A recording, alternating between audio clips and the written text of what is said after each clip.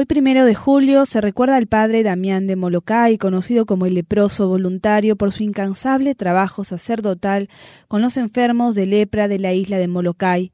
El padre Damián nació el 3 de enero de 1840 en Tremelú, Bélgica.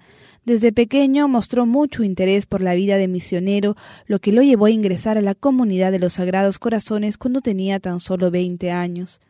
Años después pudo cumplir su sueño de ser enviado a trabajar a las islas de Hawái, donde fue ordenado sacerdote.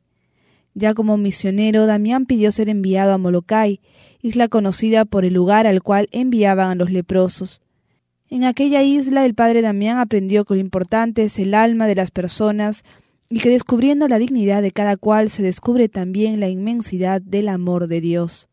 Damián no solo cumplía con su trabajo como sacerdote, sino que los ayudaba en sus labores diarias, ya que muchos de ellos no tenían brazos ni piernas. Después de años de abnegada labor, el padre Damián descubrió que él también tenía lepra.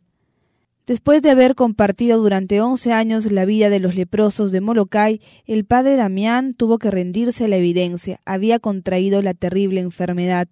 A pesar de ello, Damián permaneció extremadamente activo, respondiendo al desafío de la lepra con una profunda vida espiritual que le hace llegar, atravesando un periodo de desolación, a una auténtica felicidad que nada podrá turbar. El apóstol de los leprosos murió el 15 de abril de 1889 y fue beatificado en 1994 por Juan Pablo II, quien lo declaró patrono de los que trabajan con enfermos de lepra.